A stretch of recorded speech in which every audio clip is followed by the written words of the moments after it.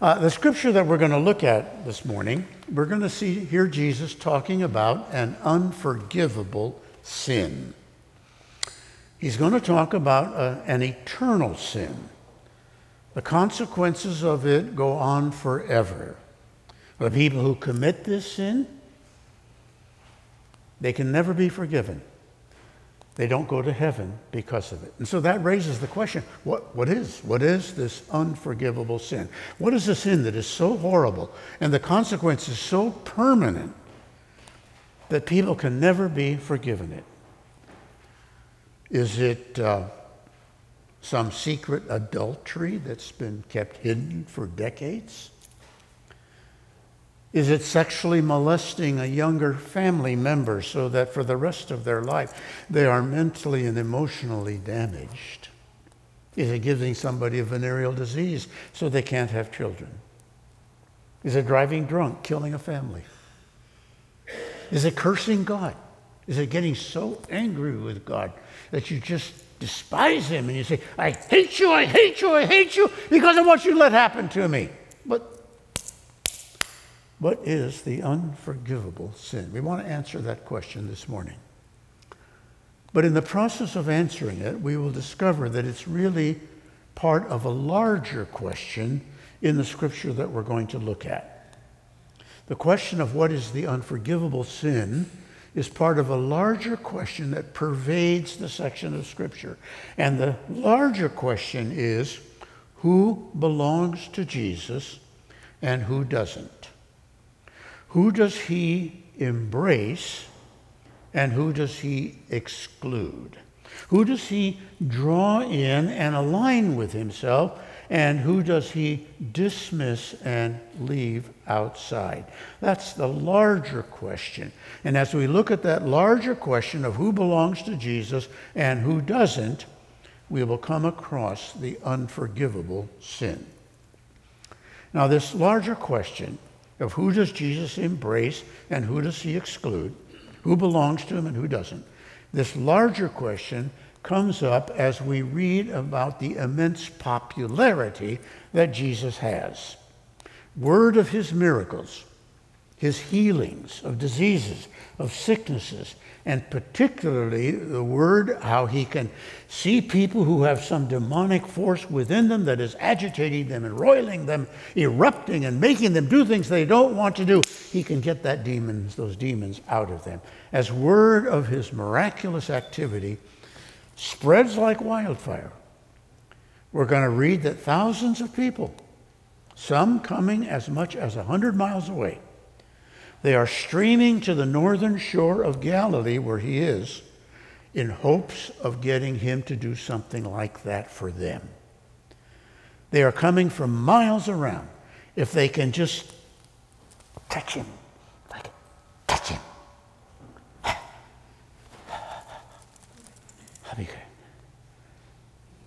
And so many people are coming that they're starting to press and crowd in, and it looks like it's possible that Jesus will actually be crushed by the push. And so he says to his disciples, get a boat ready. I need to get in it, create a little bit of a buffer of shallow water so that I can continue to talk to the people without having them just crush me. And within this large crowd that we will read about, we will learn who is it from this crowd that Jesus draws in and embraces. He aligns them with him. And we will also read about those who are excluded, dismissed, and remain outside. And within this second group of those who will remain outside, we will come across the unforgivable sin. So let's open our Bibles and let's start with his immense popularity. It'll be Mark chapter 3. If you're using the Bible under your seat or in front of you, it's page 1066. 1066. I'll give you time to pick up that Bible and find it. Mark chapter 3, page 1066. We'll start reading about his immense popularity, word of his healings, is drawing people north, south, west, miles around. Mark chapter 3, verse 7. Jesus withdrew with his disciples to the sea, that's the Lake of Galilee, and a great crowd followed from that immediate territory of Galilee, and then from the larger province of Judea, which was south of Galilee, and even from the capital city of Jerusalem. And they also came from Idumea. Now that's 100 miles south of Galilee. 100 miles. They also came from the from the east, from the other side of the Jordan River. They came from beyond the Jordan. And they also came from 50 miles to the north, Tyre and Sidon, that's Lebanon. So this huge crowd is coming from all around in hopes of being able to touch Jesus and have something miraculous occur within their life. When the great crowd heard all that he was doing, they came to him. He told his disciples, have a boat ready because of the crowd, lest they crush him. For he had healed many, so that all who had diseases, they pressed around him to touch him. And those who came with these agitating demonic spirits within them, as they got near to him, the demonic spirits recognized Jesus, and it says they saw him, they fell down, and they cried out, "You are the Son of God!" They immediately knew whose presence they were in. Their ranting and raving is not exactly the endorsement or character reference that Jesus wants at the moment, and so he strictly ordered them not to make him known. So here's this huge crowd drawn to Jesus because of the miraculous works that he's been doing.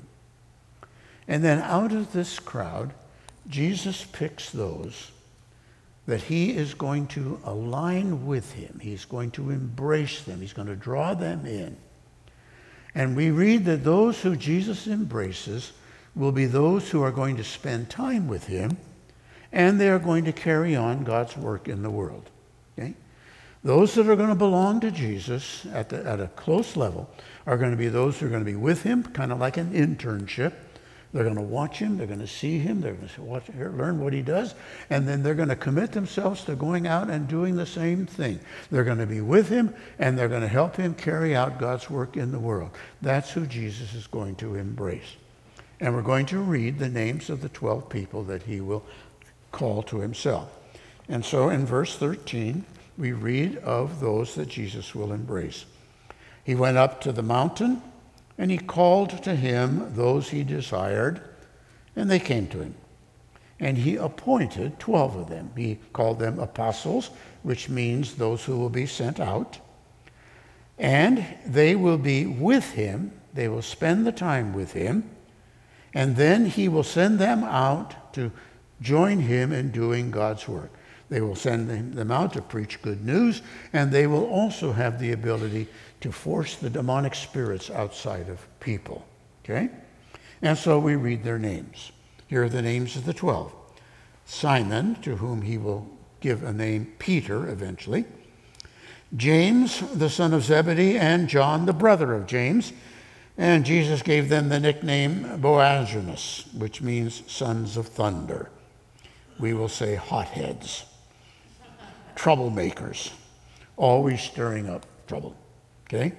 Other names: Andrew, Philip, Bartholomew, Matthew, Thomas, James, son of Alphaeus, Thaddeus, Simon of the Canaanian, and the one who eventually betrayed him, Judas Iscariot.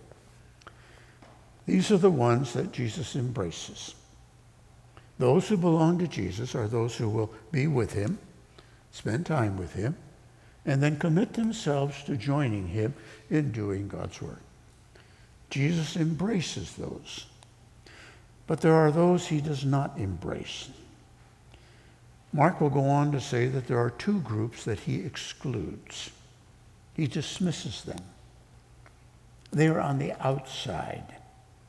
They are not part with him. And these two groups fall into two categories. The first group that Jesus excludes will be those who want to downplay what he is doing. Tone it down. Don't go overboard. Downplay. That's the first group. The second group that he excludes, though, they don't want to just downplay it. They want to discredit it. They want to bring it into reproach. One group says, let's just de-emphasize it. De-emphasize it. This other group says, we're going to demonize it. We're going to demonize it. This group says, he's excessive. He's excessive. This group says, he's evil. He's evil. One group says, he's too serious. He's really satanic. And so as we read about these two groups, both of which are excluded by Jesus, when we come to this second group, we will come across the unforgivable sin. Now, Mark, to show us that both of these groups have come to a negative conclusion about Jesus, he will arrange his material in the rest of the chapter in a sandwich form. He will start with this first group, those who want to downplay it, de-emphasize it. He'll start with them. And then he'll come to this second group, those who want to demonize it, those who say that Jesus is evil, he's satanic. And then he'll return to this first group, the ones who just say, let's not get too excited or overboard about it. So let's start with this first group. And the first group that Jesus basically does not claim is his own family. It's his mother and his brothers. They've heard about the crowds that he's drawing. They've heard about the activities that he's going in, and they have come to the conclusion Jesus has lost his mind. Jesus is not thinking straight. Jesus is going overboard. He's not eating when he ought to be eating. He's skipping meals. He's not taking care of himself. He's not acting in his best interest. We need to get to Jesus and have a family intervention. We need to pull him out of that crowd, and we need to get him off by himself so we can talk some sense into him. We need to save him from himself. And so they come from, they're not living too far away. They come to where he is inside of a house with a big crowd around. But they can't get inside. They can't get inside because there's just too big of a crowd. And so they're going to send a word in to some people and tell, and it gets passed into where he is, tell Jesus his mother and his brothers are outside and they want to see him. And the word gets passed into Jesus. And Jesus essentially leaves them outside. Even though they are his relatives, they don't understand. Later on they will, and their heart will be changed. But at this point, they think they've got to save Jesus from themselves. And then Jesus says, they're not part of the people that I include. Let's read about this first group. Let's start with the sandwich arrangement that Mark has in verse 20. After reading about those he embraces and the names of them who will be with him and join him in God's work, then we read about the first group, his family, that he does not include. So verse 20, he went home and the crowd gathered again so that they could not even eat. Too many people, too much activity going on. They're just skipping the meals. When his family heard it, they went out to seize him. They are going to forcibly pull him away from the crowd because they're saying he's out of his mind. He's not thinking rationally. He's not acting in his own best interest. Then if we drop down to the sandwich arrangement where Mark concludes this first group, we read in verse 31, his mother and his brothers came, and they have to stand outside because of this great crowd. They sent to him. They're standing outside, but they sent a word passed along, and they called him. And the crowd was sitting around Jesus. They said to him, your mother and your brothers are outside. They are looking for you. And Jesus leaves them outside. He basically does not own them. He says, who are my mother and my brothers? This is more than kinship. This is more than blood relationship. Those who are really connected with me. Who are my mother and my brothers? Looking around at those who sat around him, listening to him speak. Here are my mother. Here are my brothers. Whoever does the will of God, he is my mother and my sister and my brother. Jesus embraces those who spend time with him and will do God's will. But he excludes those who want to downplay, de-emphasize. Don't go overboard. Don't get excited. He excludes those. And, we probably have people like that in our lives.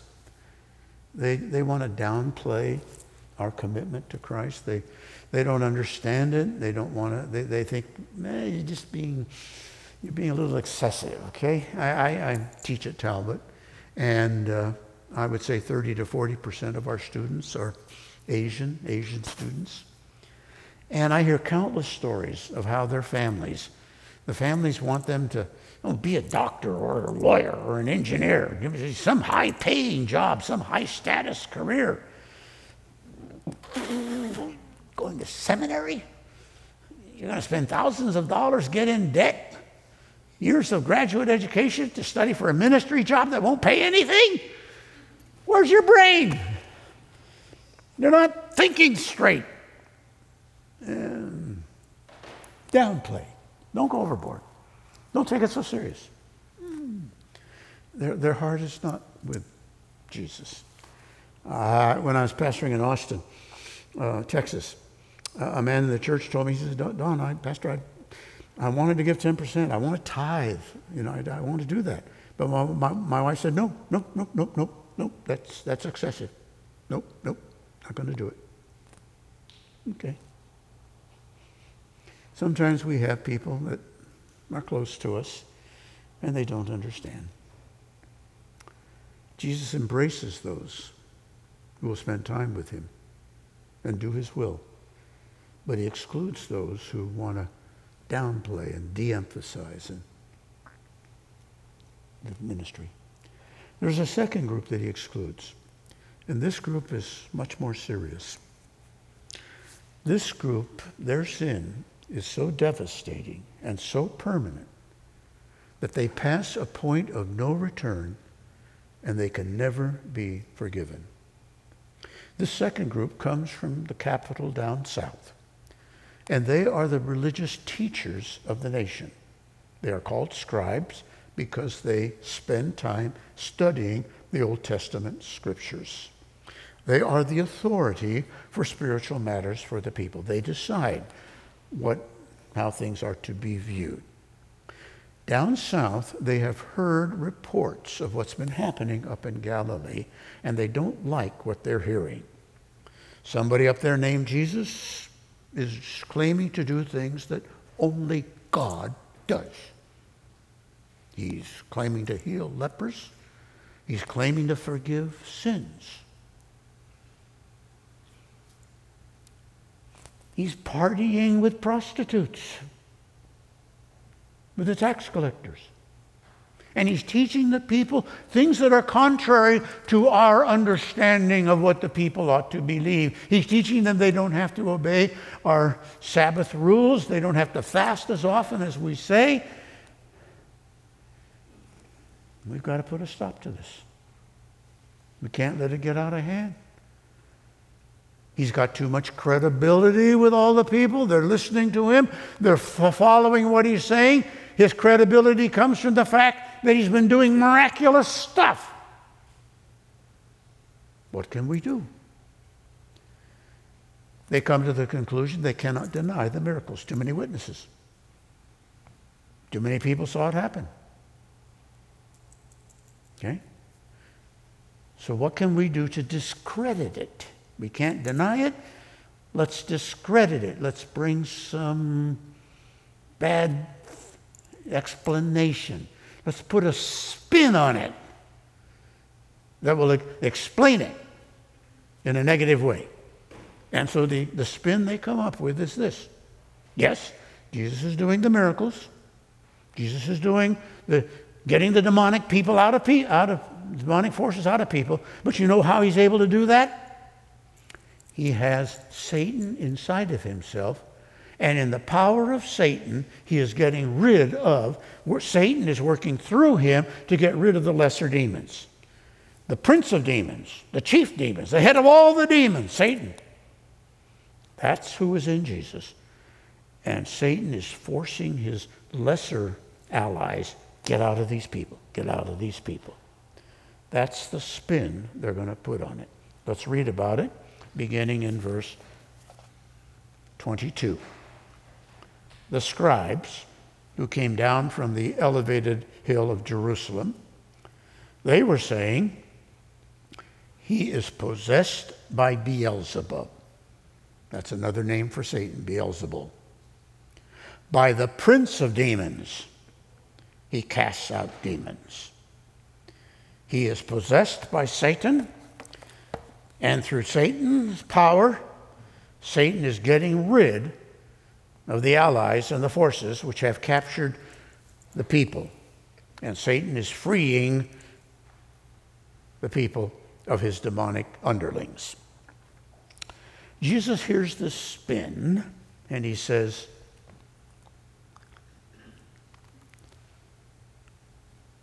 that's about the stupidest thing I've ever heard.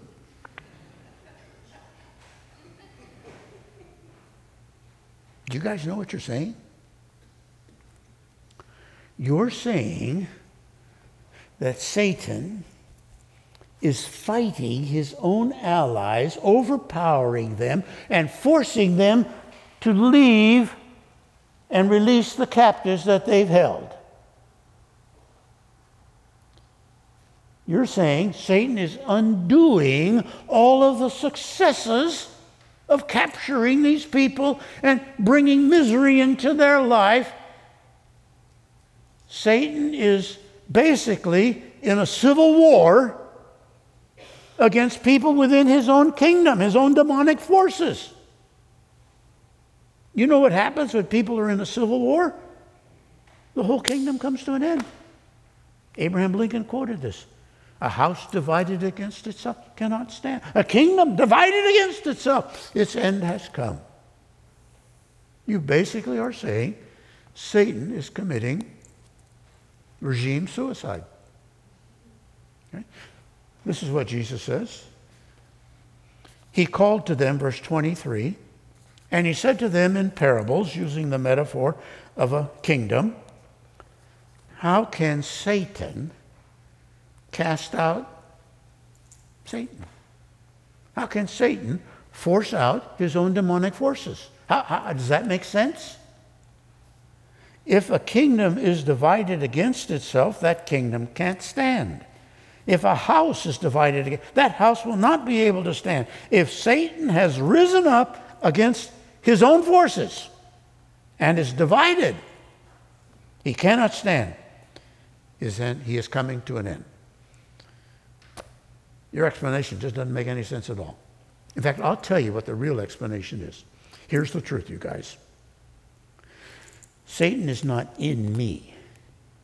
Satan is out there trying to protect what he has. Satan is like a strong man in his house, and he's going to stop anyone who comes in and wants to take anybody out of his house or anything out of his house, and he's going to guard his house. Now, the only way you can get into that house and take out whoever's in that house or rob or plunder that house, the only way you can do that is you got to deal with that strong man first who's guarding it.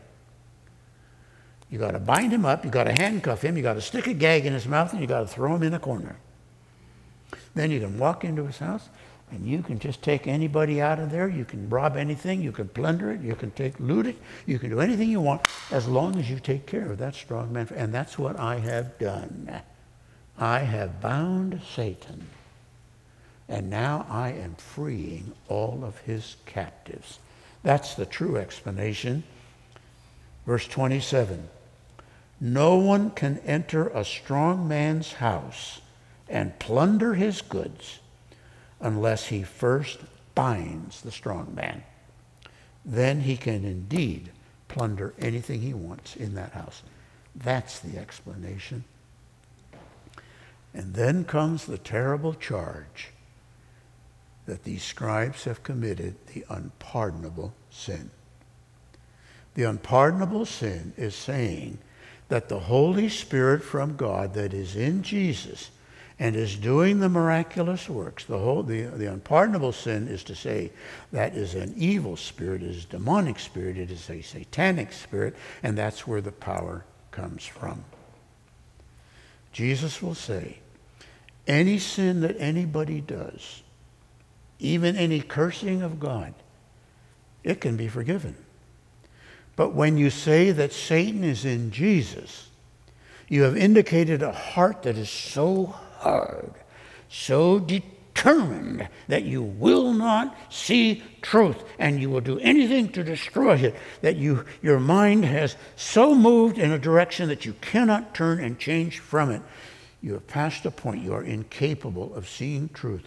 You can never be forgiven. Jesus will make that charge in verse 28. Truly I say to you, mark my words, all sins will be forgiven the children of men. And whatever blasphemies they utter, that can be forgiven. Any sin against another person or any cursing, blaspheming of God, it can be forgiven. But whoever blasphemes against the Holy Spirit, whoever says that the Holy Spirit in Jesus is satanic, they never have forgiveness. They are guilty of an eternal sin. For they were saying, he has an unclean spirit. The unforgivable sin is saying that Satan is in Jesus. You haven't done it. You have not done the unforgivable sin. Whatever sin you and I have done, whatever it may be, adultery, sexual molestation, drunk driving, lying, cheating, cursing God, whatever sin, Jesus has paid the penalty for that sin. When he died on the cross, whatever you owed God for that sin, Jesus paid it, and God will not hold it against you. The penalty has been paid. It'll never be held against you. This morning is a time to welcome that forgiveness, receive that forgiveness. It's a time to say to God, I did it. I acknowledge, I confess it. I accept the payment of Jesus on my behalf, and I stand free. Today is a day to receive the forgiveness, to rejoice in it, and to let Jesus embrace you as one who will spend time with him and join in doing his work. Our Father, so marvelous that you offer such free mercy and grace and forgiveness to us because your Son Jesus so willingly paid our penalty for us, and without any deserving on our part, but simply grace on your part, we receive a gift freely that we did not earn, but which we rejoice in. For we know that in the forgiveness that comes through Jesus, we are eternally secure in your presence. We give you thanks in his name. Amen.